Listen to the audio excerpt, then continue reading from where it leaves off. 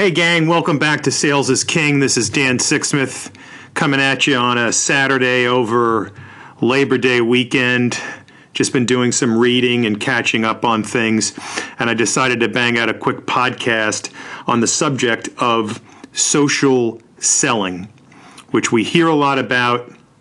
It's still new and developing, and I'm reading, just finishing up a great new book, and I'm about to pull it out here, called Social Selling: Techniques to Influence Buyers and Changemakers by Tim Hughes and Matt Reynolds. It's a great book.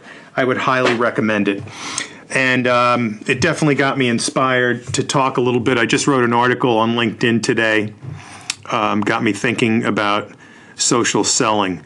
And you know, social selling to me is part of this huge movement called digital transformation today. And what we've learned about digital transformation is that companies are either disrupted or they're transformed. So the downside is the disruption. The companies that are once used to be powerhouses that are now gone, the Blockbusters of the world, the Sports Authorities of the world, the Sears Roebucks of the world, the Kodaks of the world. The giants of yesteryear are now a mere shell of themselves or barely exist. And in the same way, as salespeople, we can choose to either be disrupted and kind of wiped off the face of success, or we can transform ourselves into leaders in the new digital world. And what I've come to realize is that social selling is a new weapon that every salesperson must incorporate into their sales motion. And so we need to kind of take a step back and say, will I be disrupted, or will I transform myself either into, continuing to be a great salesperson, or perhaps leapfrogging from being a mediocre salesperson to a great salesperson? So think about that.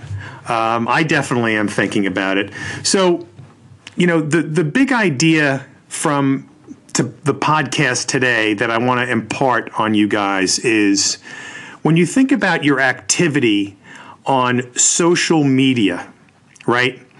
When you think about how you participate on LinkedIn, on Twitter, on Facebook, on Instagram, the big question that I posed to myself this morning, and I want you guys to pose to yourselves, is how am I engaging on these social sites?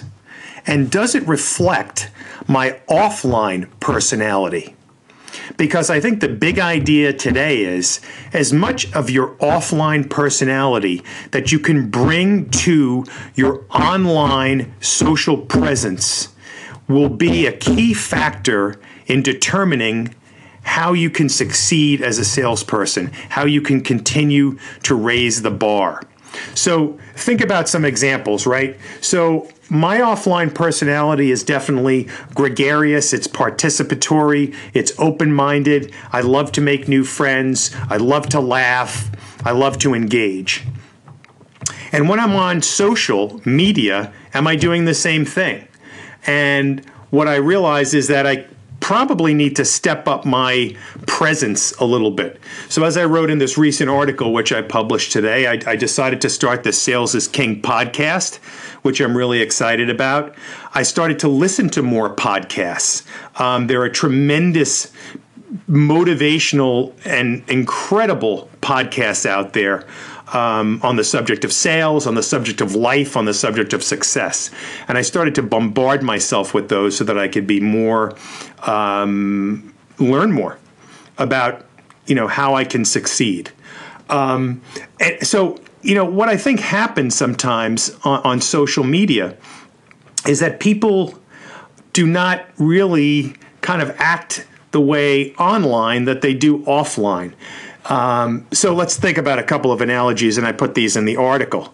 Do you walk into a room and just sit in the corner for the entire party and say nothing. Because that's in essence what can happen if you just have a stagnant social profile, one that's just basically sitting there that has, a few lists of accomplishments. You still have the old school kind of resume type of LinkedIn profile. You don't do much sharing and you basically are inactive.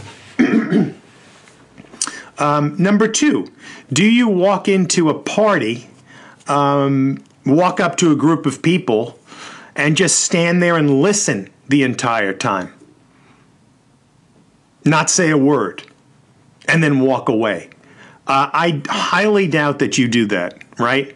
But that's what, again, having an inactive social profile is. If you just listen all the time, if you're just researching all the time, you're not saying anything. And people don't really know who you are. And then, of course, they're not going to trust you. Another example. Do you walk into a room full of strangers or a party where you haven't met people before and start launching into a sales pitch? Throwing out things about your company and going into a demo or talking about things very heavy, hard selling focused. Do you do that? I don't think you do. But sometimes online, people are throwing out their, excuse me, I have a frog in my throat this morning. That's okay. But people are just kind of going up to complete strangers online and sending unsolicited sales pitches. So that definitely does not reflect, I would think, your personality. So the big takeaway today is look at your social profiles. Look at the way you engage in the social selling arena and try to make it reflect your offline personality. Because at the end of the day, and the big takeaway from this book is that social selling is all about trust. It's about building trust with your community and fostering relationships with your community. So when people are searching for solutions that you can possibly help them with, they're going to trust you because you're active, you're social, you're engaging. We've said this many, many times, but the number one reason why salespeople were rejected by buyers last year was a lack of trust. So let's figure out how we can build more trust with our community, how we can add to our community, how we can grow our community, how we can become leaders in the social arena, how we can share articles, how we can write articles, how we can listen and hear what people's issues are, and how we can help more people. Because what we talked about in the last episode was networking is really helping. And what I've learned from many of these super successful leaders that I've been listening to is that the more people you can help, the more popular you will be, the more money you can make. And the bottom line is, if you're helping a lot of people, you're likely making a lot of money. And if that's the number one or one of your top motivations, well, then let's get to it, man. So have a great weekend. Give us a share, give us a subscription or a review. Send me some feedback. Let me know what you think is critical in social selling today. Let me know what I've forgotten. And look forward to catching up to you soon.